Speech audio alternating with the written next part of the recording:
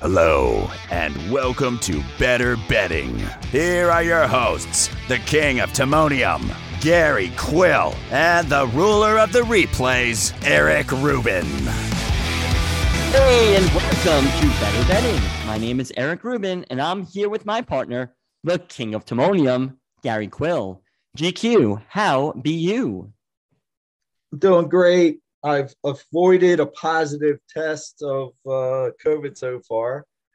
The basketball team's not doing so well. We've taken it on the chin by double digits our last couple games. But to be fair, the teams we've played are perennial decent teams. So it was no surprise, but still disappointing just how it came about. Our last game, it was like 11-0 in the first 90 seconds. And it just went downhill from there. But anyway, other than that, we're recording on December 23rd, which used to be a big date in my married life. My ex's birthday is today.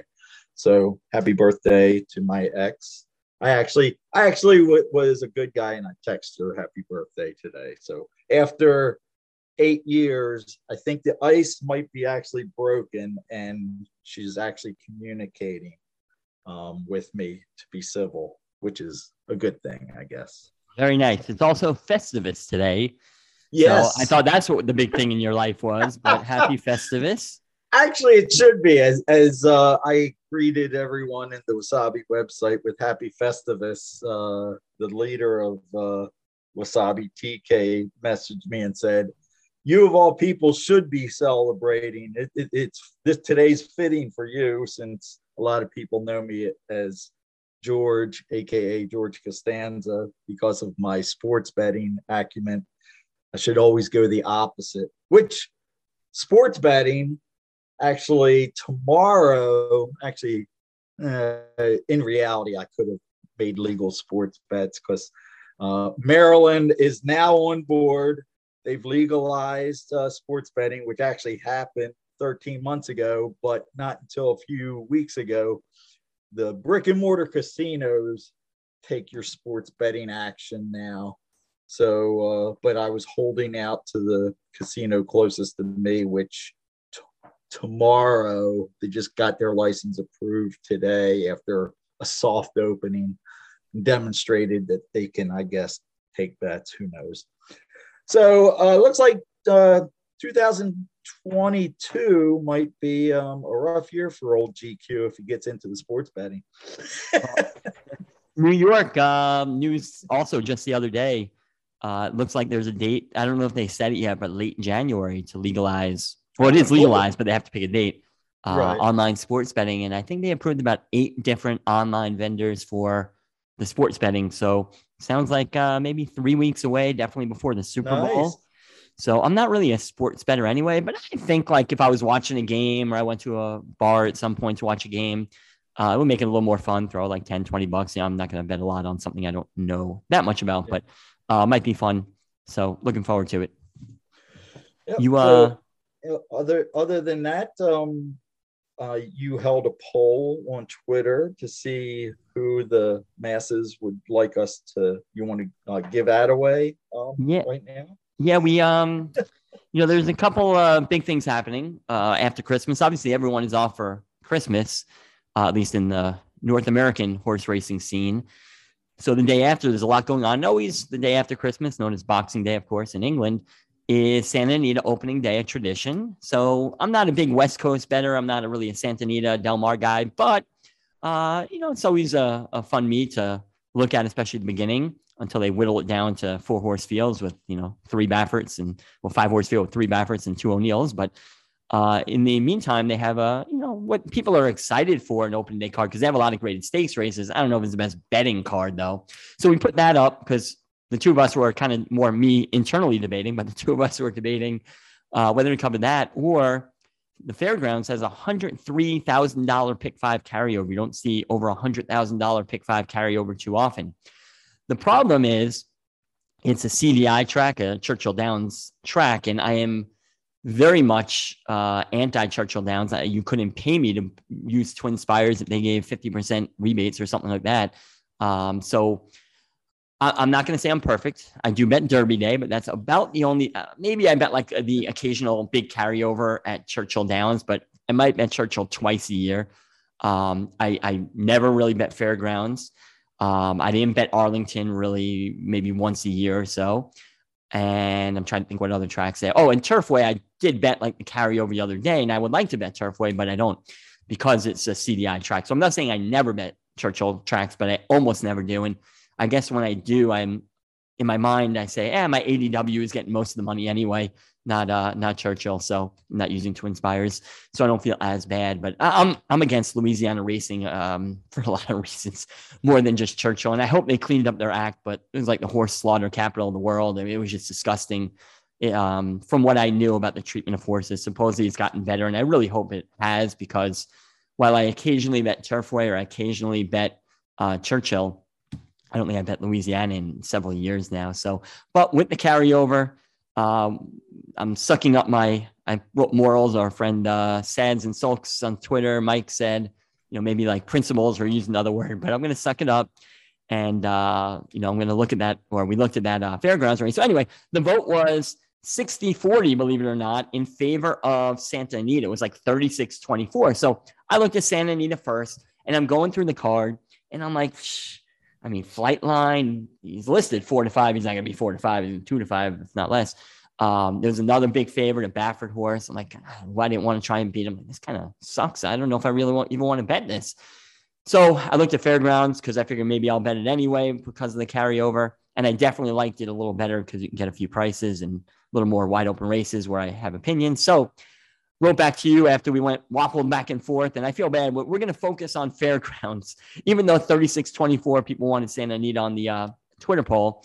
But we're going to also cover Santa Anita a little bit. We're definitely going to spend the brunt of the podcast on the Fairgrounds, but we will definitely do some Santa Anita towards the end. So if you don't like Fairgrounds, you want Santa Anita, you can wait a few more minutes because GQ has one little segment he wants to do. And then we'll let you know you can skip ahead to the Santa Anita portion if that's what you like. So GQ, before we get into the racing, because we do have a lot of races to cover, you had some Christmas presents that you wanted to give out to the horse racing industry. Yes, but before I do that, I'll bail you out on the Twitter poll, saying that I probably influenced a lot of people with my post in your poll, saying that since you're so anti-CDI in Louisiana, and at the time I posted that, I didn't realize there was a huge carryover. So we'll slide by that. And if you were a Gentile, you'd get coal in your stocking on Christmas morning for not going with the poll said.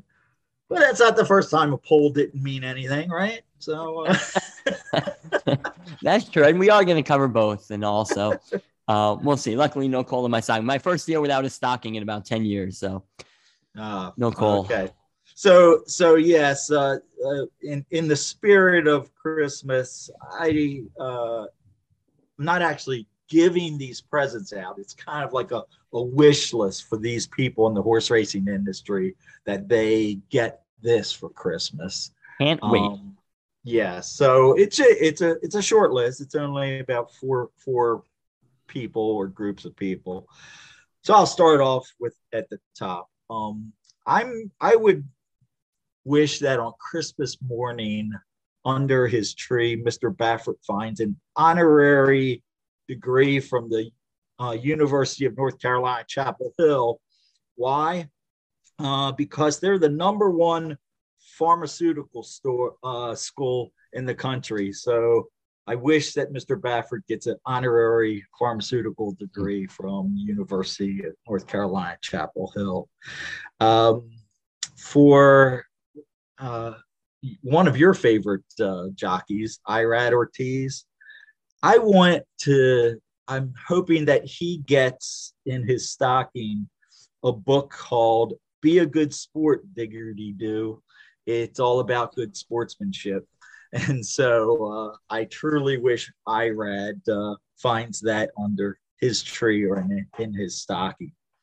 And to go along with that theme, I really wish in bulk, maybe Santa Claus could get it from Amazon in bulk. There's another book by the name of Bootsy Barker Bites. And it's a book about bullying, how to deal with bullies.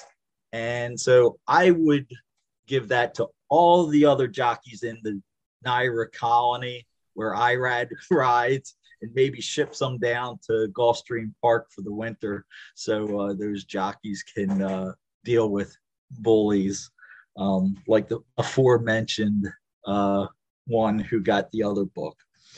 And finally, last but not least, former trainer Jorge Navarro. He got 5 years for how he treated horses. So hopefully for his sake, he gets a jar of Vaseline. So he'll be needing it where he's going to be calling home for the next 5 years. So with that, there are my Christmas gift wishes for those in the horse racing industry. I now have to put a parental guide rating on this podcast. Thanks, GQ. Hey, you never know what he could use that for, where he's going to be at. So, yes, they're my Christmas gift wishes for those notorious people in 2021.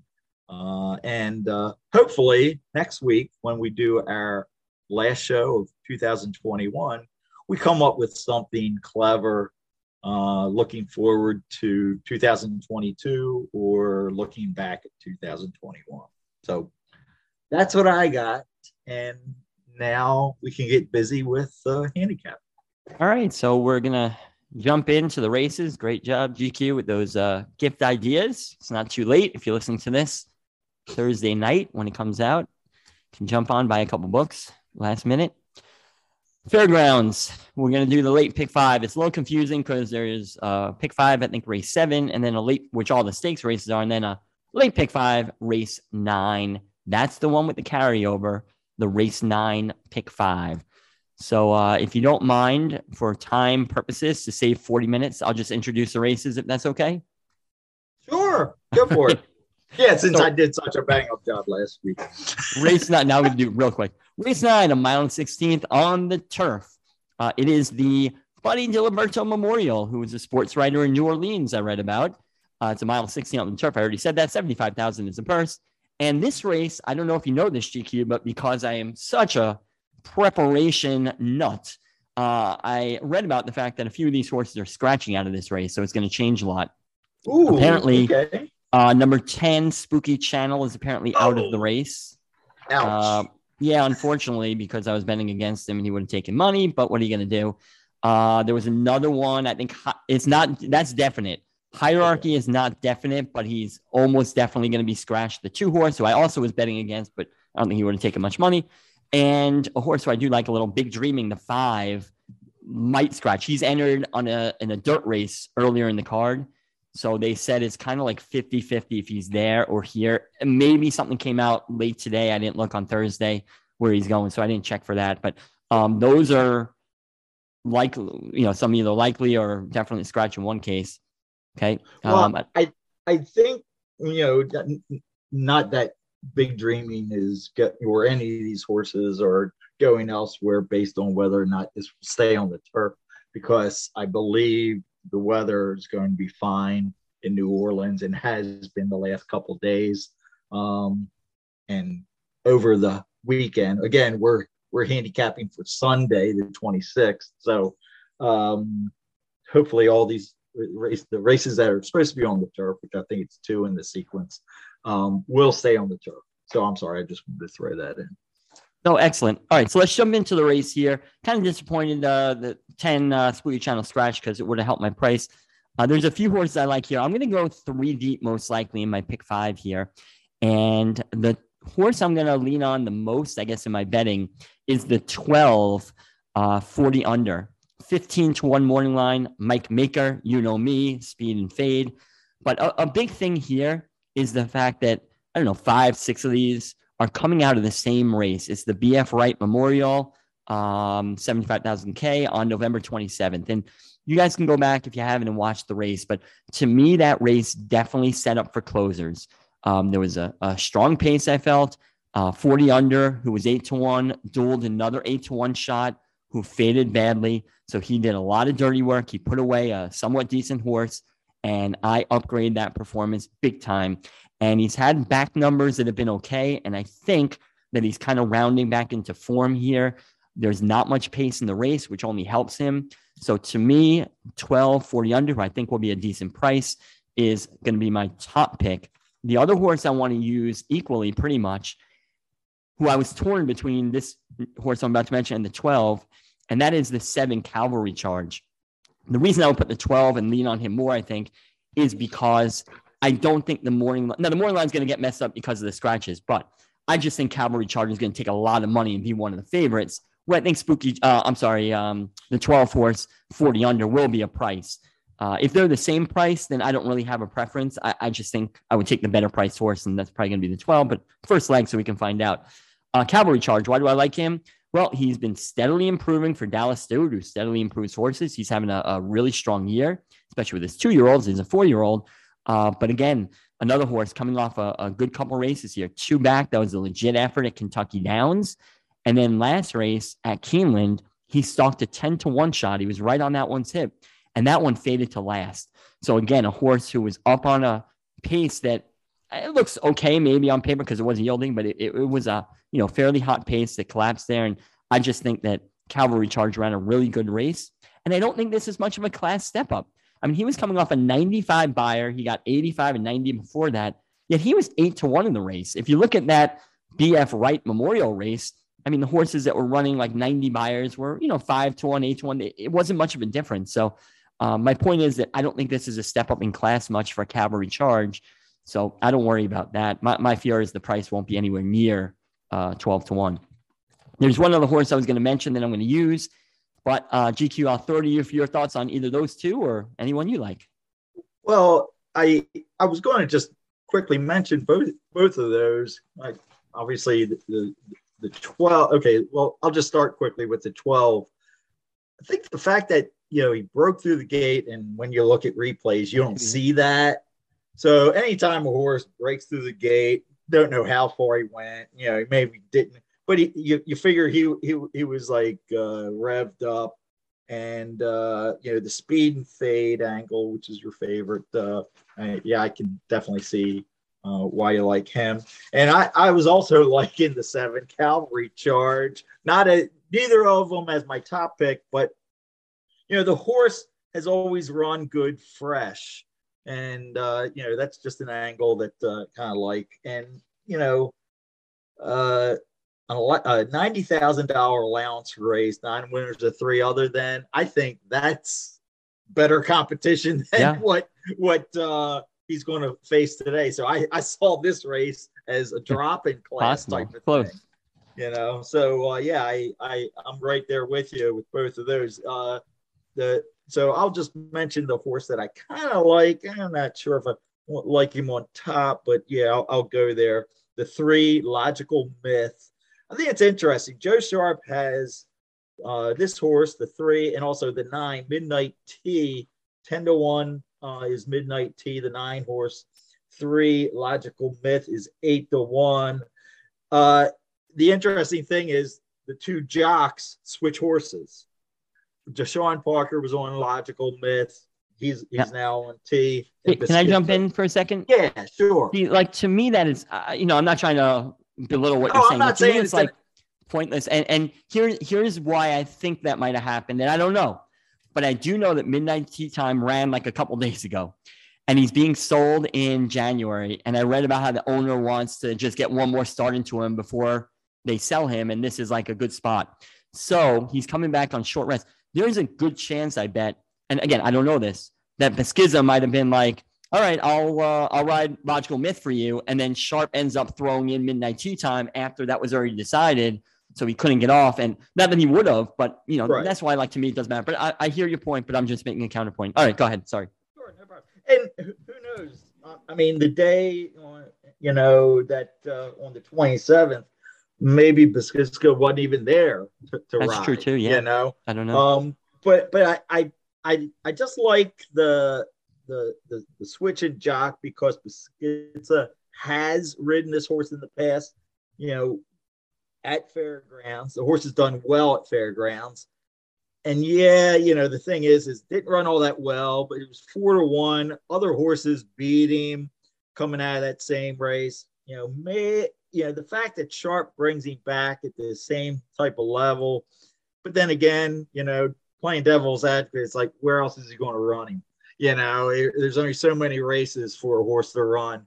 But I'm just taking a wild ass guess that maybe, just maybe, there was an issue. And second, Sharp's 21%, which is slightly better than his normal 18%. Second off the layoff.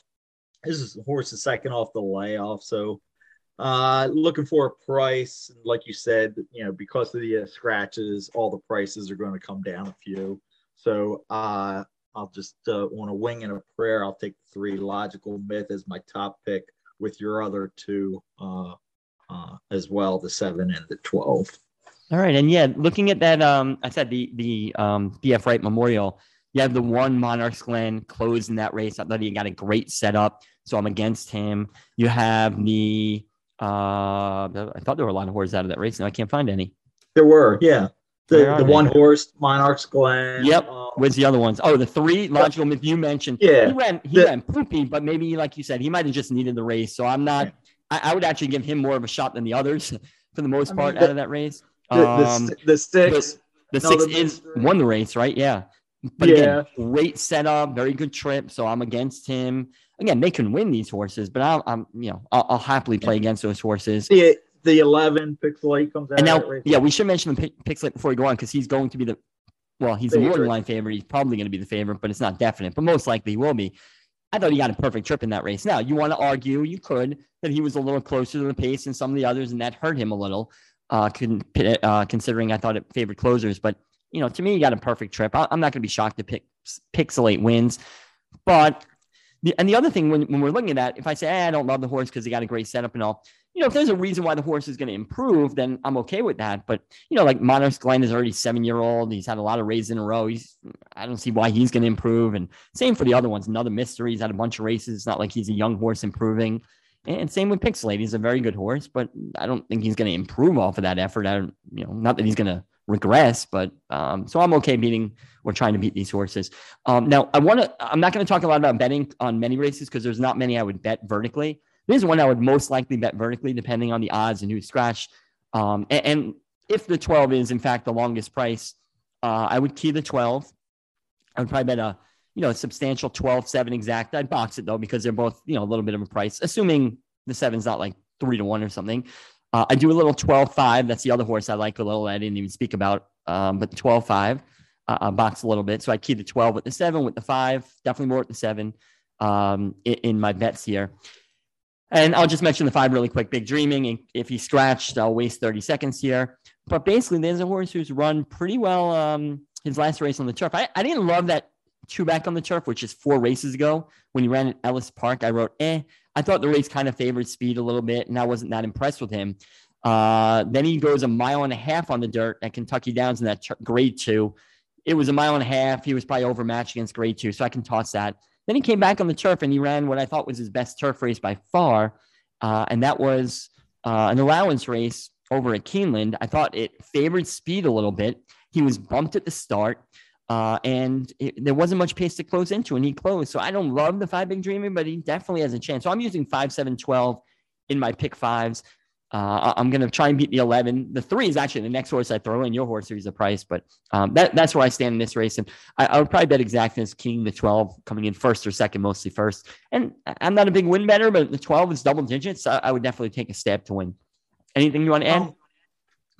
Just adding a fact, not that I like any horse based on this or whatever, but, I think the majority of horse players pay no attention to the weight that the horse is carrying because they're saying, it's a 1,000-pound animal. What's a couple pounds?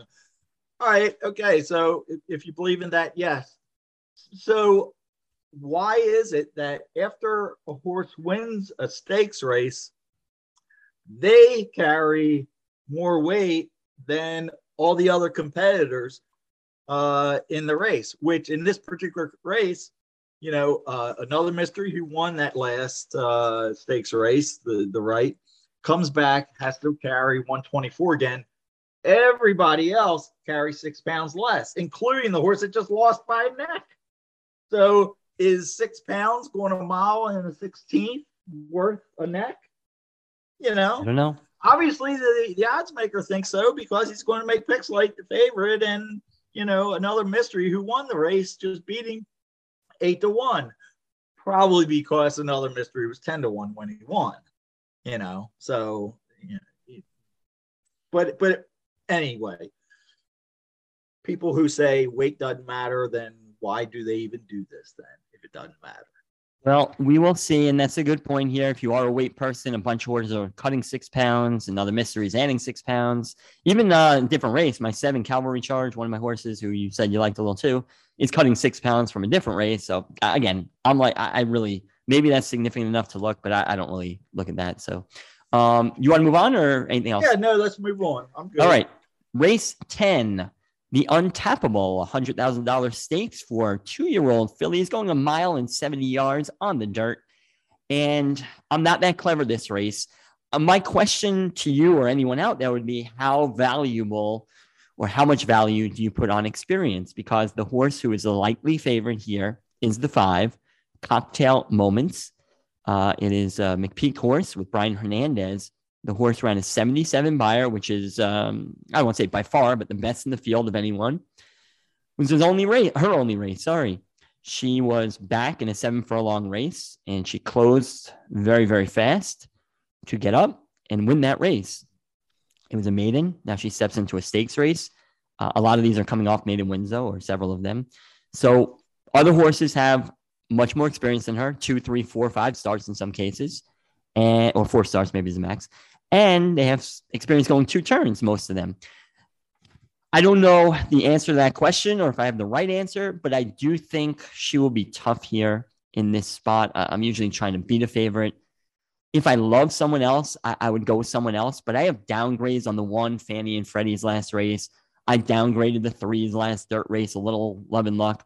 I downgraded Implosion's race 2 back, and then last race didn't do anything special. Who else did I downgrade? Was that it? That's the only downgrades I have. The others I didn't upgrade, though, except for the 7 Shotgun Hottie. So the 2 horses I like are Cocktail Moments. If she improves at all, she should be good. McPeak usually doesn't even have them ready first time out. So the fact she won first time out says something. And usually they improve a lot second time. So I'm expecting that horse to improve off of that. It's her second start, so she has more room for improvement. But again, she's giving up experience, and it is 2 turns. So for those of you who don't like that, I can see you wanting to beat her, and she'll be a short price. And the other one is Shotgun Hottie, the 7 for Tom Amoss. Florent Giroux, I'll let you say his name in a moment. I should have asked you who the jockey on the 7 is and set you up. I blew it. I'll do that in another race. I upgraded the last race performance. The other thing is she's coming out, and maybe you can help me on this. She's coming out of restricted maiden special weight. I know in New York, they have some races where for horses who were purchased for under 50,000 or 40,000, I don't know what the restrictions, since I mentioned at the beginning of the show, I don't really bet Churchill. I don't know what restriction there was on those races. So I don't know if she ran against as good of horses, but she was bumped and checked at the start. Last race, she got a 2 to 3 wide trip. And she was, what did I write? She was good finish. She finished very strong and was like going to pull away from everyone else. So she won hands down. I upgraded that performance. Again, I think the 5 might be too tough, but I'm willing to go 5-7. And again, if prices matter. If the 5 is, I don't think the 5 will be 4-5, but the 5's 4-5, I have to reassess. I think I would try and beat her in that case. But assuming the morning line is close or she's 5-2, even like 2-1-ish, I'm okay going 5 and the 7 for me. So that's pretty much, I can talk about others, but go ahead if you want, and if you have any questions. Nah, right or wrong, what I like to do in these type of situations is I'm looking at horses. Have any of these horses already beaten winners? And the 2, California Angel, is a 2-time winner. and the 8 North County is a 2-time winner. That doesn't automatically mean they're better than the ones who've only won their maiden race, because you really don't know who they beat unless you really dig deeper and deeper. And like you said, you answered my question on the favorite, the 5 Cocktail Moments. McPeak typically was kind of like an Bill Mott, not known, and Shug McGahee, not known for winning first time. So that was going to be my question. The fact that the horse went off at 26-1, this performance surprised them, or they, everybody just knows that McPeak doesn't win first time. So I did a lot of reading apparently, but in the article, well, you don't do a lot of teaching, but yeah, he said because Churchill or something was closed for. Thank you, I got your little jab. There was a movie today, I'll admit, but anyway, he said because he had to train him. Oh wait, that's a different horse. He said something about the fact that he was big odds because he doesn't win first time out, but he wasn't sure. He thought the horse would run well, but he wasn't sure. But he said the price was probably because people see him and they ignore him first out, because he says he usually looks at the first race as almost like an exercise or training race to get him ready for the next start or third start. So I think a little bit of a surprise, but also the odds were inflated. So I don't know if I answered the question, but go ahead. Well, I have an answer to your restricted question. Oh, good. I looked up the results to see what the condition was for horses that sold or RNA'd for 45,000 or less at their most recent auction. Wow, that's quite the restriction. They do that in New York. It was like 40 or 50. I forgot the number, but yeah. Oh, okay. Well, Shotgun Hottie sold for 45K, the 7 horse, so just made it. Maybe they even designed the race to make sure she should get in. Tom Amos has a lot of pull, I guess, at Churchill. Yeah, three times, right? Yeah. If all of them were 45, it was just for him, or her. But anyway, go ahead. If there's anyone you want to talk about here. No, I kind of, the horses that interest me are, like I said, the winners of other than maidens. The fact that the 8 North County 9-2, not a big price, obviously, but one on the turf, comes back, wants to run on the turf, gets a sloppy track, and wins in the same fashion as he did on the turf, going 2 turns both times. Decent prices. The horse does have a better turf pedigree than dirt pedigree, but still, the fact that they're like, hey, let's get the Kentucky Oaks fever with this horse and see if she can do the same on the dirt. So I can't blame her there. So, I kind of like that angle. The fact that Shotgun Hottie won first time out with blinkers, that negates her as a player in this race. Winning back to back, second time blinkers, my angle. Gives Shotgun Hottie a tougher time. I just I don't know. I'm does the old adage, horses improve second time out. How much better can Cocktail Moments improve off of that race? I mean, you were saying a 77 buyer. I mean, she got a 96 Brisnet, which is easily the best by nearly 10 points. The thing of though is the pace. There's a lot of horses that strangely don't have a whole lot of speed. So who's the potential front runner and who could possibly go gate the wire in here? And I guess that would fall on possibly the 3, a little Love and Luck. Kind of shows some pace there, or the 4 Implosion. Probably Implosion. I'd go with that one more so than the 3. So I'm gonna go with an 8 and a 4 here and try to beat the favorite coming out of McPeak's barn. Right, and just real quick to mention, California Angel, who was in the Breeders' Cup, had that 14 post in the Breeders' Cup. Very tough post to win by, and got off to a bad start. So tries the dirt again. Had one dirt race. It was I guess technically a first level allowance, optional claiming. Ran okay, had a slow start, and probably the race was too short. She was running 6 furlongs that day, so stretching out. There's no reason why she can't run well for George Leonard here. Nice story with him. So I'm not against him, and if I'm probably just using the 5 and 7. I'm going to cut here, but if I went deeper, the 2 would be a horse possibly. The 6 feeling happy. I would one. She was a little ranked last time. Could improve. Was 3 wide, 2 back. Ran a pretty good race, 2 back. So if you can excuse the last for being ranked, but I don't love the 6. And then the 8 is 2 for 2, which I'm not huge on like win percentage of the horse because it depends who they beat, like you alluded to. But I definitely can improve also. So, and I didn't downgrade the last effort. So 2, 6, 8 would be my others. But I'm basically 5, 7 here in the pick 5, and I'm not going to bet this one vertically. You ready for race 11? Yes, I am. All right. Race 11, mile and 16th, the Gun Runner. So he's already got a race named after him. $100,000 for 2-year-old colts. Well, I guess anyone, but it's all colts. A mile and 16th on the dirt. This race is the one that I'm least confident on in the whole sequence. So this is a race where I'm going to kind of spread a little bit, and I don't feel good about it. I mean, I guess the 2 favorites are the 2 horses to beat. That's the one Epicenter, 5-2, Asmussen and Hernandez.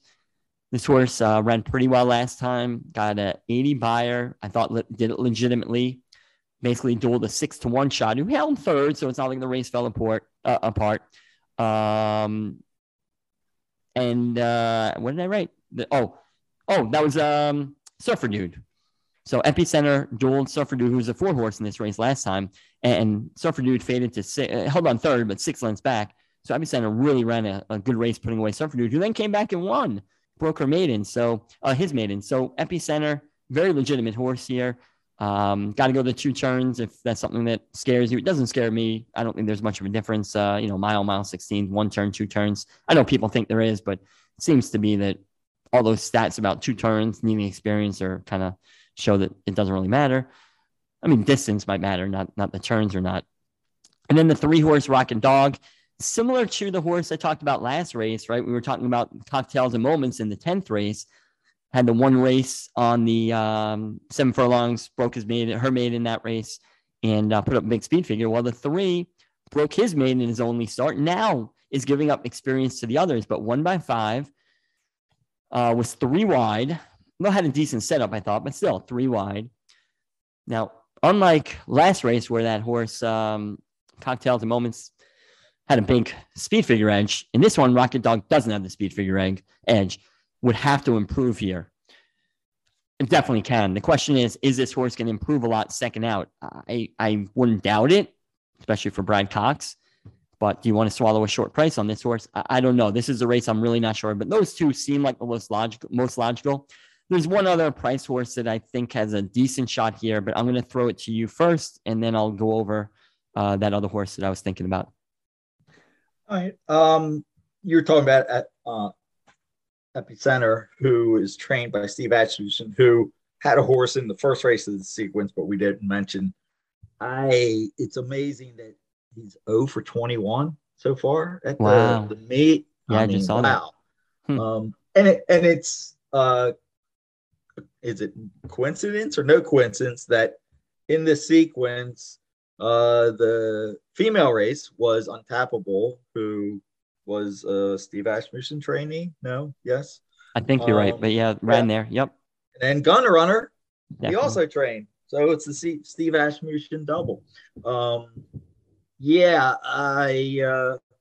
don't know. Maybe it's karma that he's 0 for getting rid of Ricardo Santana, throwing him when Ricardo couldn't win to save his life. But no, I digress.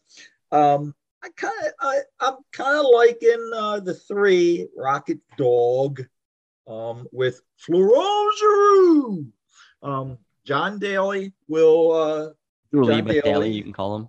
Yeah, he is the track announcer, and that's the only reason for watching fairground races is to hear him say Florent Geroux. So Brad Cox he actually is better with horses going first time 2 turns. He's 29% over the last 3 years versus his meager 25% win percentage at the meet and for the year. So yeah, I don't have much more to add beyond just saying I really like Rocket Dog. It'll be interesting. I know the favorite, the sixth, Tejano Twist, will probably, coming off of those sprints, first time going a route, will be winging it on the front end, but he'll definitely have no. You say no? No. You think Surfer Dude and wait a minute, Hayes and Epicenter will beat him to the punch? Yeah, well, first of all, I think I read another article. Tejano Twist, they like the fact they learned how to ride him. They said they can't keep him too close. So, yeah, he's stretching out, but I think they're still going to wait and make one run. But I'm glad you brought up the pace because I like Surfer Dude, too. I think he's a good horse. Not only, obviously Epicenter outran him. They kind of dueled each other. Didn't embarrass himself, though, hung on for third. But then he came back and ran really well. And Dallas Stewart, we mentioned before, is a guy who gets them better and better and better, I think, especially as they go longer. So last race, Surfer Dude was dueling or stalked. He didn't really duel, but he sat right on the hip of a 5-2 shot who came in 8th. And I like to look at that and see, based on the pace. So that was a race that favorite closers was definitely accurate. And he ran great. So has he improved enough to pass Epicenter? He might have. I'm not against him. My question is the distance. But again, Dallas Stewart, a curling horse, looking at his running, it looks like he might struggle distance-wise, but breeding-wise and everything, and trainer-wise, he should get the distance. And the thing is, are they going to go at it? The one in the I don't know. If it was New York, they wouldn't. But maybe Raylu Gutierrez is aggressive. Maybe Hernandez is aggressive, and they go at it. I don't know, but I'm not against Surfer Dude at all either. And I didn't mean to cut you off. Were you saying anything else? Because I want to talk about one of the horse before we go.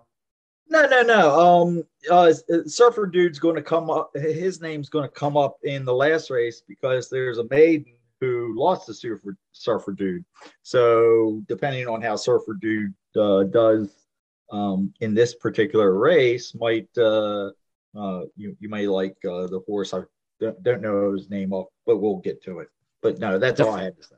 All right, the horse with a price, I guess Surfer Dude 5-1 morning line is a little bit of a price, but the other horse I like a little bit is the 5 horse Kevin's Folly for Jimmy Graham and Tom Amoss. So I guess I'm on the Tom Amoss train a lot here. It could be worse, than a 33% trainer, I guess. But this horse, last race was kind of just an even race. I didn't upgrade, I didn't downgrade, but before that, he was in a couple of grade ones. He came in third to Gun Knight, who was a very good horse, especially at the time. I don't know what happened in the Breeders' Cup Futurity. I don't even know if I watched the replay. That was a race that collapsed. He was never involved. I don't know. I mean, he was back. He should have been able to close. He didn't. But it was a grade 1. I'm willing to forgive that. Came back in a optional optional claim of first level allowance. Ran third. He was not gaining on the winner. Actually, what did I write? No gain, losing ground to horse late. So I don't love that, but I think the race could set up for him if they do go at it. So I'm not against, I don't love Kevin's Folly, but I'm not against him. And if you're someone out there who thinks there's going to be a hot pace here, he's a horse to think about. And the reason I don't love Tejano Twist is I just think he's got great setups. And listen, he might get one again, but he saved ground with great setups to close into sprinting, stretching out. I question the distance a little. Maybe he gets a good setup again, but you're relying on the other horses dueling to help him out. The speed figures are fast. I hope he takes a lot of money. I wouldn't be shocked if he wins, but I'm happy playing against the 6 Tejano Twist, and I hope he's the favorite. And I think he might be based on his figures and the fact that people are going to see, potential speed duel. So I'm mostly, some combination 1, 3, 4, 5. That's just very chalky, but I'm probably going to spread here just to survive this race, which I know is a dirty word, but I just, with the carryover, I don't want to get knocked out in this race because I don't really have a strong opinion. All right, you want to go to race 12 or? Yes, sir. Let's move on. All right. And that's not a race I would bet vertically either because I'm not very confident in, even though I want to beat this 6 horse Tejano Twist, I don't know who to beat with, and it's not really big prices anyway. So that's not a one I'm going to bet vertically. Race 12, though, is one that I would probably bet vertically. This is a maiden special weight, 6 furlongs on the dirt. And in this race, there are two horses that I like. I'm probably going to only go too deep. My problem with the sequence is I really didn't find a single. I'm praying that in the races that I'm going too deep, that someone scratches. I really do. One of the two I have scratches, because then that'll make a single and it'll really, really make it easier for me to play this ticket without investing as much. And I can have it for, a couple of dollars maybe. So in this race, who do I like? Well, guess what? Shocker. I'm on the Tom Amoss train. Now, he's not like my, quote, top pick every race, but this is the third race in a row where I'm definitely using him. So if he has a big day, I should be okay. Tis of Thee. And this is a horse who's going to be a better price than my other horse. So this is because his speed figure was much lower in his first race. So this is the one I would key on more, because I think you'll get at least 5-1, unless they just pound Tom Amoss at his home track there, which is possible. This horse, in his first start, 3 wide, and he was right up on a pace, basically dueling 2-1 shot who came in third, and an 8-1 shot who came in. I can't read what I wrote. Oh boy, did he come in second? The 8-1 shot. So maybe the speed held and he quit. Is that possible? I got to check that again. Maybe I'll watch a replay when you're talking, because I can't read my handwriting. But they need. Oh, I have no idea. But they held. Oh, so the speed did hold, but it was a big speed duel. So for a first time out, he got in a big speed. Now, they didn't collapse the other speed, so that's something to note. Sorry, it took me 3 minutes to figure out what I wrote. But it was also a first start. This is his second start. I'm not a big workout guy without seeing the reports, but if you are a workout person, he's got a very fast bullet workout, if that matters for you. I just think this horse, I upgraded the last performance because he was 3 wide and he was dueling on a fairly sharp pace. To me, that's an upgrade. It's a second start. These are the races that I feel you can get a lot of value, because people see the speed figures of the first time of the horse who ran first out, and they bet those. And if you got a lower speed figure first out, people don't bet as much, and these horses can improve a lot. So I not only upgraded his 57 buyer, but I think he's going to step forward a lot. The other horse who, the 6 and 7 are the two favorites. 6 is actually favored on the morning line. And the 7 is technically second choice. I am against the 6, not that he can't win, but I'm against the 6, and I am on the 7, Gilded Ruler. I just thought the 6 got an easy lead, and he coughed it up. Yeah, it was his first start. He can definitely improve off of that, no question. But I'd rather not have to take a short price on a horse that I downgraded his last effort. So could he win? Yes, not with my money. There's a second time in a row I'm taking a stand against a fairly short favorite. Maybe the 7, though, Gilded Ruler for Brad Cox will be better price than the 6, but both of them will be short, I guess. I think the 7 is going to be the favorite, but I'm having trouble reading. Who's the jockey on the 7, Gilded Ruler? Laurent Giroux. You're welcome. But this was I didn't upgrade or downgrade the 7 Gilded Ruler last race. I thought he just ran kind of an even race. I didn't think the race favored closers. I didn't think his favorite speed. But it was his first race, and now he's going to step forward to second race. So he should improve off of that. For Brad Cox, again, a trainer who, has service-like numbers, so can't go wrong. So I'm 4-7 here. I'm not betting anything else. A lot of his guessing, like the 5, Charlemagne, the first-time starter. He looks decent with the workouts. Stidham is having an awesome start to the meet. He's pretty good with first-time starter. So that's a horse maybe, but I don't want to just throw away money on guesses. So I'm literally just 4-7. In my pick 5 here. I do want to talk about vertical betting at the end, so I'll do that. But I'll turn it over to you. Yeah, I just think it's interesting that 1, 2, 3, 4, 5. 5 horses in here coming off of their first start or first 2 starts in Kentucky where they can't run on Lasix. So they show up at Louisiana and boom, let's put Lasix on them, which the 7 Gilded Ruler trainer Brad Cox is 33% first Lasix. It's like, okay. Does that lower his overall win percentage then? Yeah, I believe it is. Yeah. So, I was kind of liking him. And the weird thing about Gilded Ruler is, he's the dam is sire is More Than Ready, which I love. It's documented. I love, betting More Than Ready's on the turf. The horse, is bred to go on the turf. And the owner is Juddmonte, who they typically love putting horses on turf. So obviously this guy probably didn't show much, but Cox had him at Turfway Park, uh, working out, but it didn't work out. So I guess so that's kind of a question. It's like you got a turf horse that you're going to continue to put on the dirt, sprinting on top of it. So I'm kind of wishy-washy on the 7, even though I kind of like the breeding. I'm going to, I don't know what I'm doing, tell you the truth.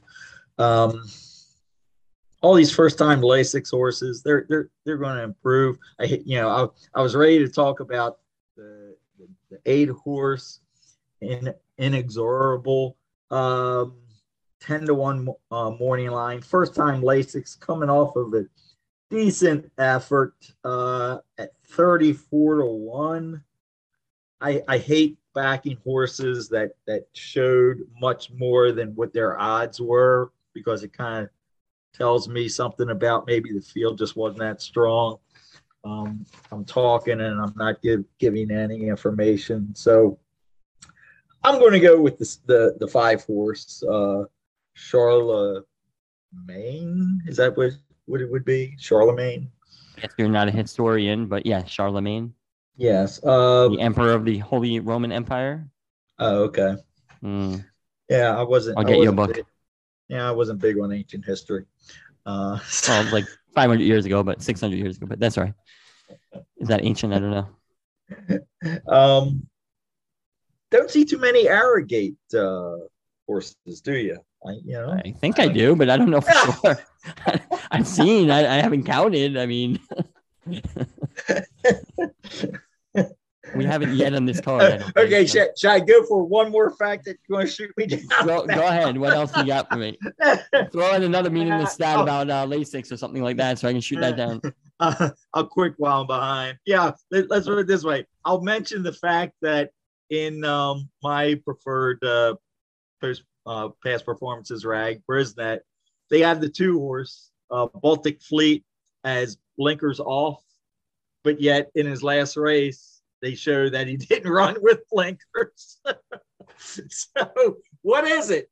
What does the Bible, the DRF, say about Baltic Fleet? Is it blinkers off? No blinkers last time, and there's no notes here, so I assume it's the same thing. No blinkers. All right. So I'll go with the Stidham. Stidham usually does pretty well, which he is already at 25% at Fairground. So I figured, all right, he's come locked and loaded. This is going to be one of his stars in his barn. Yeah, and for me, the exacta would be 4-7. Okay. I would probably box it unless, I mean, I'm assuming the morning line is fairly accurate. If the 4 is like 8-1 and the 7's like 5-2, then I'd still box it, I guess, but I'd lean on the 4 a lot more if the exacta price. I mean, the win doesn't affect the exacta, but if the exacta is a lot more 4-7, then I'll bet a lot more 4-7. And then I would probably bet triples and even supers trying to fade the 6. Again, I'm not like hating on the 6, but for a short price horse where I downgraded, I would bet against, and I'd throw in like 3 or 4 others with the 4 and 7. So I'd do something like for triple 4-7 with 4-7 with, and then add 3 horses I like, not the 6, and then, or maybe 4 horses, and then do like 4-7 with those 3 or 4 other horses with 4-7 and third. Basically, I would need the 4 and 7 to come in the top 3. So I need 4 and 7, and then I need one of the other horses to come in, and I'd have it where the 4 and 7, the better they run. I mean, if they come in first and second, I'm going to have it a lot more than if they come in like second and third, because I think one of them or both of them, will win or come in second. So that's kind of how I would do it. And the super is the same way. And I'll just try and beat the 6. And unfortunately, I don't know the odds and the other horses. There's no other really short price horses on the morning line, but that's how I would kind of play this race if the morning line is accurate. All right, so let's go to the 13th, because I do want to touch on Santa Anita for a short time at the end. Fairgrounds race 13, a mile and a 16 on the dirt. This one is a maiden special weight for the fillies, who are 2 years old. And in this race, I'm likely going to be 4 deep in my pick 5 here. There's 2 horses I would lean to the most, assuming the morning line is correct. And those 2 are on the outside, and that's the 8, Art Heist, and the 9 Mask Patrol. I'll talk very quickly about Art Heist. Another one of these second-time starters who put up a big number first out. Usually I bet against these horses, but in this case, you're not taking like a really short price on him. And if he is, I would not bet him if he's like even money, but it's 7-2 or close. Definitely okay with it. He had 3 wide trip last race, so he covered a lot of ground. That was sloppy, and maybe that helped. He didn't get as much kickback of mud, but I thought he ran well again. And Dallas Stewart is someone who I would upgrade second out. For him to have a first-time start run that well. And he's had a lot of 2-year-olds they're saying who are running really well. So maybe we'll hear from Dallas Stewart in the around Derby Oaks time next year. Not saying this horse particularly, although maybe, I don't know, but perhaps we'll hear from him. So I thought this horse covered a lot of ground, ran well, Art Heist. And I think with Dallas Stewart, I'm confident the horse will, improve or, run well again. And the horse that will be a much better price, I think, even though the morning line is close, is the 9 horse Mask Patrol. So if the morning line's right, I couldn't decide who I would pick because I think the 8's a little better than the 9, but a little bit. But if the 9's going to be a much better price, I'm okay leaning more on the 9 and verticals if I bet it. Unfortunately, for pick 5 purposes, I'm just going to have to guess who I think is, the odds are. But Mask Patrol's first race I thought was pretty good. He got a 67 buyer. And for a first out effort, I didn't upgrade. I didn't downgrade. The race did not favor closers or speed, in my opinion. I don't think he had a crazy wide trip or anything, even though it looks like it on the chart. It really wasn't. It was just an average run-of-the-mill trip. So I thought that was fine for a first out. And then second time out, he had a really, really bad start. He had a decent setup, as I thought that Epicenter race, you talked about that before, the Epicenter Surfer Dude. He's coming out of that race where those two dueled and held first and third. But I thought that duel really helped set it up. But I think Mask Patrol had such a bad start that I'm willing to forget it. And you're talking about a horse who he ran against who were the favorites in the stakes race. So, he definitely ran against some good ones there. Well, not definitely, but probably. So I'm willing to forgive that race because of the start. And if he can build on that first race, I think you're going to get a little bit of a price on him, unless Epicenter or Surfer Dude come back and run like monster races, and people see that and, oh, look, he ran against Epicenter. So I kind of hope they don't run monster races at all. But again, if we're betting to pick 5, you're already locked in, so that won't affect it. So those are the 2 I would lean to. The other 2, should I mention or should I throw it to you? No, you can mention them. All right. So the other 2 that I'm going to use almost definitely, one definitely is the 3 horse, and that's Jeeper for Keith DeSormo and James Graham. I have a lot of James Graham, a lot of Tom Amos. Yeah, 32 to 1. So first, what's that? James Graham. Thank you, Mr. Dooley. So he. You won't like him because he was 32 to 1 first out. But I talked about last week with our guest, Tom and Tom. Sometimes they're 32 to 1 because they're cold on the board, but sometimes they're 32 to 1 for other reasons. And perhaps one of the reasons was a tough race. I don't know. Rocket Dog is, we talked about him earlier, him. He's one of the favorites in the stakes race. So maybe it was just a tough race and he got overlooked here. It was an 11 horse field. But anyway, I thought the horse ran okay. Was mostly 2 wide. It says 4 to 5 wide, but mostly 2 wide, some 3 wide. So it wasn't as wide as it looks. But he was a first-time starter, and I love betting second-time starters who are a price because they can improve a lot. And I think this one will definitely improve. Well, not definite, but I think he will improve. And it's not going to take a ton of improvement to win this. And I don't think the distance will be a question with Ghost Zapper in the bloodlines there. So especially 8 to 1, I'm with that horse. And it's tough because I hate to add a favorite who I'm not in love with, but the 6 Cyberknife is going to be tough. I really have to think about the ticket, though. That would be my 4th horse if I add. If I feel I have enough prices, and because there is a carryover, a huge carryover, I probably don't want to lose to this horse. The first race was very good. Got a 79 buyer, broke in, a slightly slow start, and he was a first-time starter. I thought that race was very nice. I thought he regressed a little last race. He was 2 to 5. Doesn't really, he came in second. It's not like he ran bad. His buyer figure went down by 5. I'm curious if his Brisnet figure went down too. But he just didn't improve. Now, it's a stretch out. Maybe the stretch out will help him. I have no idea. He's going to have speed, so he'll be either on the lead or very close to make his own trip. He definitely can win. Most likely, if it was not a carryover, I would try and beat. Because it's a carryover, I'm already leaving out a few 3 to 1 shots or, favorites or co-favorites in the race before. I'm probably okay adding him here. So it's not like the perfect ticket, but I'm most likely going to use 3, 6, 8, 9 here. And I wouldn't be against a 7. I won't talk long about that. But I wouldn't necessarily be against the 7 because I thought his last race kind of favored speed horses, and he had to close into that. So I thought that was not a bad closing effort, but I'm not in love with the 7. But if it's not expensive, I can add him too. All right, GQ, let you finish up before we touch on Santa Anita. Oh, you mentioned the horses that I Sorry. like. Yeah, no, that's okay. It makes it quick. You can get to Santa Anita.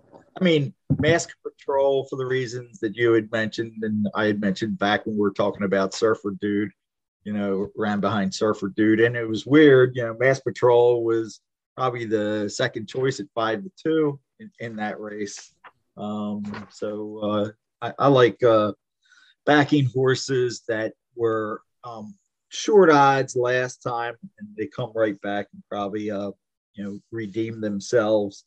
What you failed to mention about the 6-horse Cyber Knight, and the thing I would love to know statistics, whoever's got Formulate or whatever, wondering if you can find out these statistics on horses who got disqualified from winning their maiden race. When they come back, I rarely ever see that they come back and repeat that effort and win. This went off, I should say, 2-5, didn't get it done, but was 6 1/4 better than the third place horse. So it wasn't like it was an aberration the first time out. The horse should probably go off as the favorite. I mean, the horse is bred to run all day, gets Lasix, Cox and Florent Geroux. How many races is this guy going to win on the card? I hope not too many, because I don't think I have time. Maybe I do. Unless he starts riding for Tom Amoss. Yeah. Well, he's not in that first race of the sequence, and he was on Shotgun Hottie for Tom Amoss in race 10. I'm using him, so maybe I am using him. He's on Rocket Dog in race 11, who I think I'm using for Cox, so I am using him there. And then he's on, I lied. And then he's on Gilded Ruler in race 12, the 7-horse, who I said for Brad Cox I'm using. So yes, I am using him in every race that he's in, except maybe this one. But most likely I'll have all 4 of Geroux, which isn't good because it's probably a short price always. True. So we'll see. And the other horse I was going to just briefly talk about was the 3 Jeeper. Again, Rocket Dog won that race. The horse that ran second, that was also a first timer back then. He returned to break his maiden. So then, Jeeper is looking pretty good, even though nobody thought much of him. Or again, Keith DeSormo, is he another one of these guys that just doesn't crank him up first time? That I don't know, but I will say one thing that's never really come up on the show, I don't think. When they start them for the first time, 7 furlongs, most of them 2-year-olds are starting 5, 5.5, maybe 6. First time. They have no speed and they need distance. Right. So the distance question with him, they clearly, like you said, wanted more distance for him. So where some of the others might have a question distance, not that he doesn't Jeeper, but I would be less likely to question that. Now you want to question if he's going to come from way back and it's going to be too far back to make up ground. You see how the track's playing maybe by race 9 when you put this ticket in. But just wanted to mention that. Sorry. No. So yeah, in this particular race, I would just go 9-3. All right. And since we're just over an hour into the show, we're going to go real quick into Santa Anita. I told GQ I would just run through it, so I don't even know if he has the PPs. If he wants to jump in at all, he's more than welcome. But there's going to be like speed discussion here. The Santa Anita opening day, late pick 5 starts with race 7. I like this race a lot. And I like it a lot because I don't love the favorite, or like the favorite, Beyond Brilliant, the 8-horse. He is the favorite 5-2. I just feel he had an easy lead last time and has some really good setups. So I'm going to take a stab against that horse. I'm using 3 and only 3 of them in this race. That's the 2 Tarantino, coming off a race where they brought him back on the turf. You might remember he ran, I think you actually used him or said you liked him in the Florida Derby or something, the Holy Ball, one of those Fountain of Youth. And he didn't embarrass himself, actually, at a big price. But that was his first time running on dirt, right? Yeah, I think it was, it must have been the Holy Ball where he came in, I think it says 3rd, maybe even 2nd. I can't see it. 2nd at 26-1. So good job if you did pick him, but I think you did. They were biting off a little more than they can chew, just trying to rush him to the Derby, I assume. Anyway, yada, yada, yada. He gets a lot of time off. He comes back and he ran a very good turf race. He had a slow start. He turned his head right when they opened the gates, got off about a length and a half slow. There wasn't much movement. Like in the stretch, he was like the only one really moving. He was off a layoff. So, yeah, it's a class hike, but I don't think this is the most impossible field for a grade 2. I don't know what the trainer and owner switch mean. The Ed Moger, if that's how you pronounce it, I don't even know. I mean, I've heard of him, but I don't really know. I don't know what that means. No more Rudy Brissett. But he's a horse I like. The 7-horse De Jour would be the shorter price horse I like of the 2 shorter price horses, running for the Serial Killer with Flavien Prat aboard. And, yeah, his last race kind of sucked, but it was yielding, and it was in Kentucky Downs. So I'm willing to forgive that. And his race 2-back was very good. The race at Saratoga impressed me. I had State of Rest actually singled at 21-1 or something like that. That race won. So I'll throw in a humble brag there. And I was against De Jour. But that race really, I thought, favored closers. I thought De Jour ran very well because even though he was getting a perfect trip, he lost momentum trying to go through a hole there at the top of the stretch. Then he got cut off again later. I mean, he had a chance to win that race. So that was a really good race. So I don't know what happened in Kentucky. So if you want to say, hey, he ran so bad last time, he's going to be a short price, toss him. I totally am with you with that. I understand. But I'm willing. I thought that 2-back was so good. Or not so good, but really good against better horses that I'm willing to forgive that. And then the 9, but everyone's picking the 9 Law Professor. So I don't think we'll get 8-1 on the 9. Mike McCarthy came off a layoff last time and just ran a really solid race. Yeah, he got a good setup. I thought it favored horses coming off the pace a little bit, but he was 3 to 4 wide the whole way. So he covered a lot more ground despite the good setup. Second off the layoff, Mike McCarthy, very good. So I'm 279 there in that first race or first leg, race 7. GQ, should I just run through? You going to chime in? Yeah, I have no opinion. But your mention of Tarantino reminded me that we had at Holy Bull race, I think, was in a sequence we did because I won't repeat it, but I did my horrible Quentin Tarantino impersonation. So yes, thank you. And now that's all I have to add for this entire sequence. So excellent. All right, I'm going to run through. Speed handicapping at its finest. All right. Race 8 is the La Brea grade 1. I'm not going to try and beat Private Mission. There's one reason I don't like the sequence, but to me, there's 2 horses that can win this race. Private Mission, the 4. This is a horse who was running against better, put up big figures, was improving, and then set that crazy fraction in the Breeders' Cup Distaff, had no chance. The only thing I can say is perhaps, even though it's been a month and a half, maybe that did something to the horse, but the horse is, by the Serial Killer who gets him ready. So probably going to win this race. And the only horse that I see with a chance really is Mrs. P or Missy P, the 5-horse. A long layoff for Mandela, who's usually not a layoff guy, but this is a grade 1, and there's not too many chances to win a grade 1 with a 3-year-old filly. So he got her back 7 furlong workout in 125. You don't see 7 furlong workouts, and ran very well first out. Ran okay second out. And remember, those figures were back early in her 3-year-old year. So if she's improved at all from that race and she's ready, she has a big shot here. So if you're trying to be Private Mission, Missy P, but those are the 2 favorites. So I don't have much. I don't like Calypso. Listen, I know it's Baffert. The Serial Killer can win, but this is a horse I downgraded all his efforts, her efforts, because she had easy leads or good setup. So I'm against Calypso. I hope she takes some money. So it's 4-5. It's chalk in that race. I would just pick one of them and single them probably, unless you have prices elsewhere and you want to use both to be safe. Race 9, the downhill course, first level allowance. I'm going 3 deep most likely here. Ultimate High, the 3-horse. This is a horse who ran a little bit wide last time, was 2 wide the first turn, then was started 2 wide, ended 4 wide on the turn. I have so much written that I can't read it. Was not really gaining on the winner at the end, so it wasn't like Ultimate High was going to win the race, but the second horse was not gaining on her, so she was clear second in that race. A little bit of a wide trip. She's had a few chances at the level, but I basically upgraded, or at least I thought all 3 of her last races on the turf at this level have been very solid, and if anything, upgraded them. So this horse moves forward a little bit, has a good chance here. That's Ultimate High. The other horse I would use would be the 7, Inner Beauty. There's a horse, Jeff Mullins, Jose Ortiz. 2-back, I downgraded her effort. Last race, she got off to a slow start, half a length to a length. She checked several times early, and it wasn't awful, but when you add up the several checks, the 1 length or half a length slow start, it kind of adds up to excuses. And I think third start, she should improve a lot. If that's good enough to win, I don't know. But I'm so thin in the sequence, I'm okay adding her at a little bit of a price. And the horse I like the most is actually the 5, Gleska Girl, if that's how you pronounce it. And she's 10-1 in the morning line. I really liked her race. Now, I don't know what she ran against at Redcar, which I don't think I ever heard of in England or Great Britain, wherever it is. I assume England.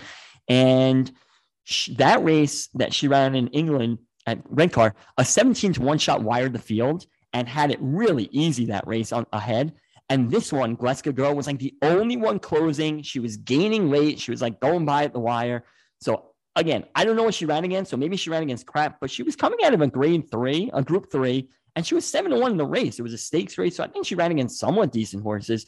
And I really liked that effort. And then last time was just in too tough. I mean, it was a grade 2 Goldakova. She was running against much better horses, older horses. Well, this is an older horse race. She's a 3-year-old, but it was her first time. Actually, that's not true. She ran older in Europe. So I lied. But Princess Grace, Going Global. I mean, these are like, big time stakes horses that she ran against, much better than these.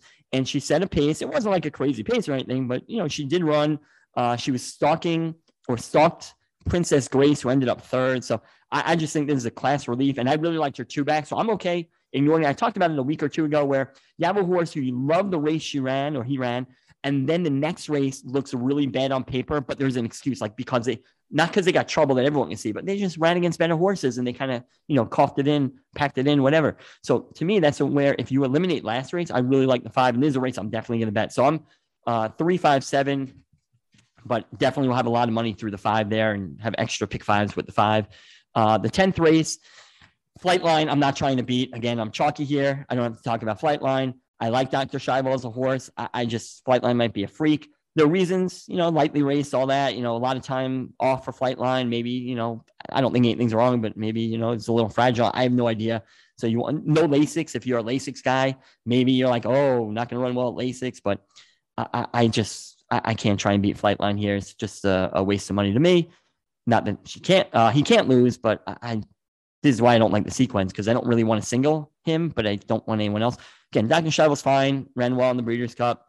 Ran well before that. I know some people are going to say 2-back was aided by the speed bias, but, ran well last time. So I'm not against Dr. Scheibel per se, but again, we might have a freak here. Triple Tap, I downgraded her his last effort. I thought he got a really, really good setup, but third start could be improving. So Triple Tap, the problem with Triple Tap is that 97 buyer he got last time. To me, it was more like a high 80s buyer because I downgraded a lot for the setup.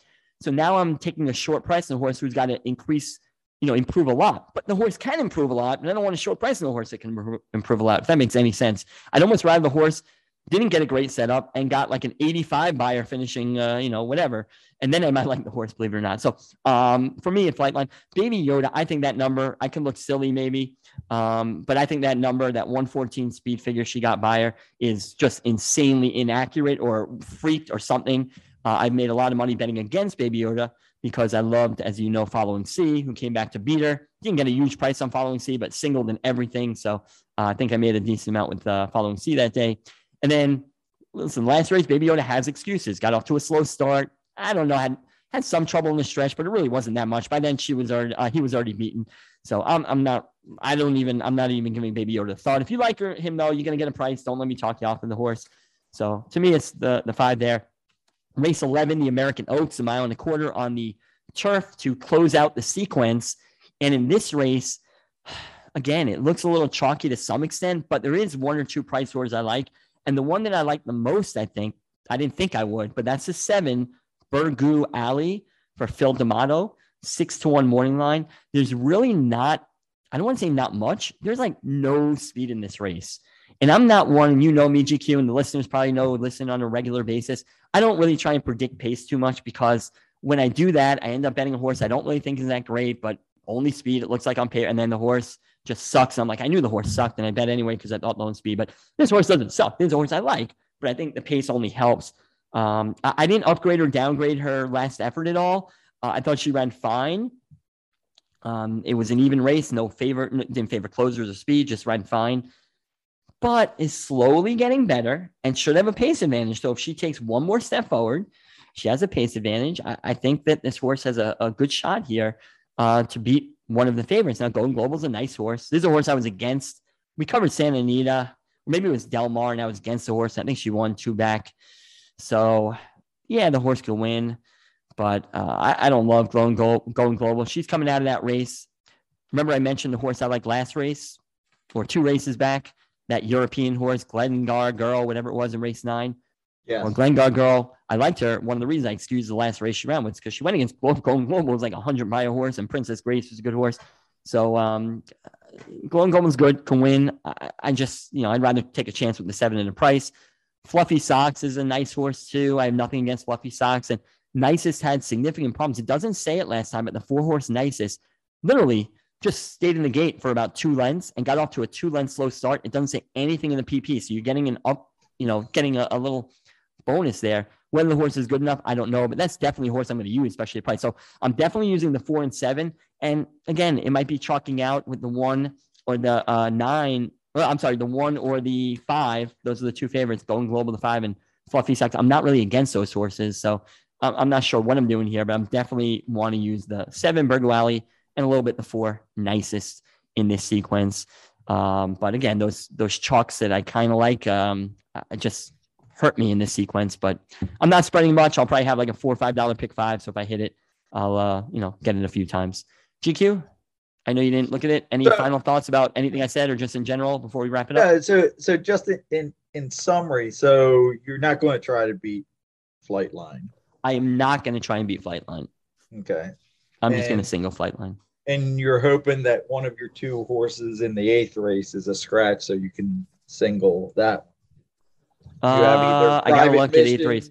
Private mission. I guess, but nah, you know what? Because if one of them scratches, the other one's gonna be such a short price, then I'm gonna have 2 singles that are such short prices. So I don't know. This is why I really wanted to cover Fairgrounds, because I just like that sequence better. Listen, if you think you can beat Flightline or you can beat Private Mission or even Missy P, but you're gonna get paid a little bit, so you should like the sequence.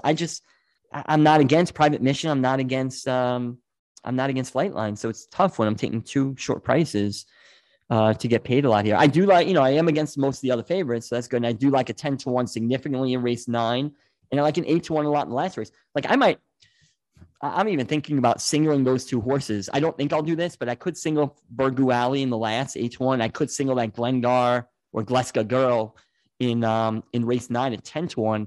And then I can use a little extra chalk in those other races and hopefully get lucky. If I use like a 2nd or 3rd horse with Flightline, a 2nd or 3rd horse with what's the Baffert in race 8, whatever the 4-horse in race 8 is, Private Mission.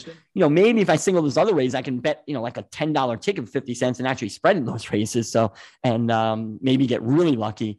So it's possible I do that and take a stab because I don't like the sequence. It's probably more than possible I do that.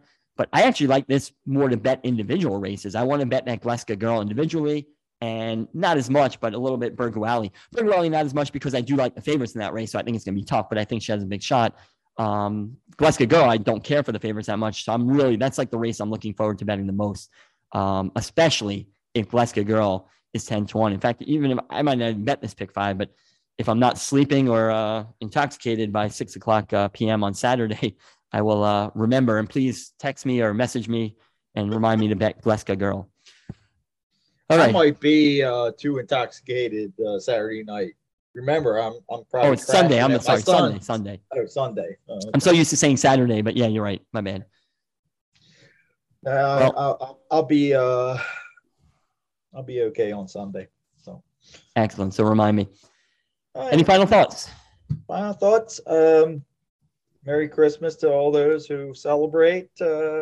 Everybody else, just enjoy the extended weekend, and hopefully finish off your 2021 with a big IRS ticket, and hopefully you'll be able to offset it with all your losers from the preceding 50 weeks of the year. There you go. I gotta turn my December around. I didn't look at the numbers, but since August 1st, I was doing really well. I was very happy with my betting. It was paying for my living arrangements, but November wasn't was bad, and then I hit that pick six. I shared it, but it was so big, and I hit this pick five on my own. So I hit about for 9 or 10,000 in November one day at Santa Anita or Del Mar, whatever it was. I don't even know the track. So that kind of carried me for November because I sucked. Other than that one day, I kind of sucked in November, but that day got me above water. December, I don't think has been very good as far as the betting goes. So I got to salvage something here at the end to say I can finish, because I've never had like 6 months in a row of positive. I'm very streaky. Usually I'll have like 2 months where I'm killing it, and then 2 months or 4 months even where I'm sucking real bad. And that was early in the year. Like I forgot the exact dates, but like January, February, I was killing it. And then March, April, May, June, July, those 4 or 5 months, I think 4 out of the 5, I did terribly. And then starting in August, I started to turn around. So I'm hoping to turn around December because, like I said, that would be the most positive months I've had in a row, which is, would be nice. But, it hasn't been a great December from the betting standpoint. So what are you going to do? So that's my goal this last week. So we all know, based on Mike Valente, Saddle and Sulky's Twitter poll, that it's easier for you to hit a pick five than wrap a gift. So even though you only hit 1 out of 50, it's still easier for you. Yeah, I'm terrible with the gift wrapping. The good thing, if you want to call it good, is this is my first Christmas not married, not having to participate. And as a result, yes, I don't have to get gifts for, her, but for other people as well in her family, because she's a Christmas person. I'm a Hanukkah person, so I don't have to worry about wrapping gifts. I literally had a couple of gift cards I gave out, which I didn't have to wrap, and that was it. So that makes it much easier not having to wrap. So we'll see what happens next Christmas, but for now, no presents. That's why they invented gift bags. I am a big fan of the gift bag. I'm a big fan of the gift card. I can seal an envelope with the best of them. I can lick those with the best of them, even though I don't like doing it because of germs and stuff, but still. Okay. I, on the other hand, I take pride in my gift wrapping ability. I've been around the block a few times gift wrapping. So, yeah, I'm okay in that. I can make somebody a good husband one day. Maybe one day you will. You know anyone, ladies, out there? Because it certainly didn't happen the first 20 years when I was one. If you got anyone in the Maryland area, sir, I don't know what's our age range for you? Are we 50 too young for you, or is that okay? There's a radius I cut off, All right. In the how about Mid-Atlantic 60-ish range, who looks 40, then hit up GQ and we'll see what we can do for him. So anyway, we're going almost an hour and a half now, so I want to cut it soon, although I'm enjoying hearing your thoughts. So one more time, any final thoughts? You kind of gave them already, right? We're good to go? We're good. Let's end this puppy. Right. And wish everyone happy holidays, and we'll be back for our year-end show next week. All right. Well said. Good luck, everyone. Merry Christmas. Ta-ta.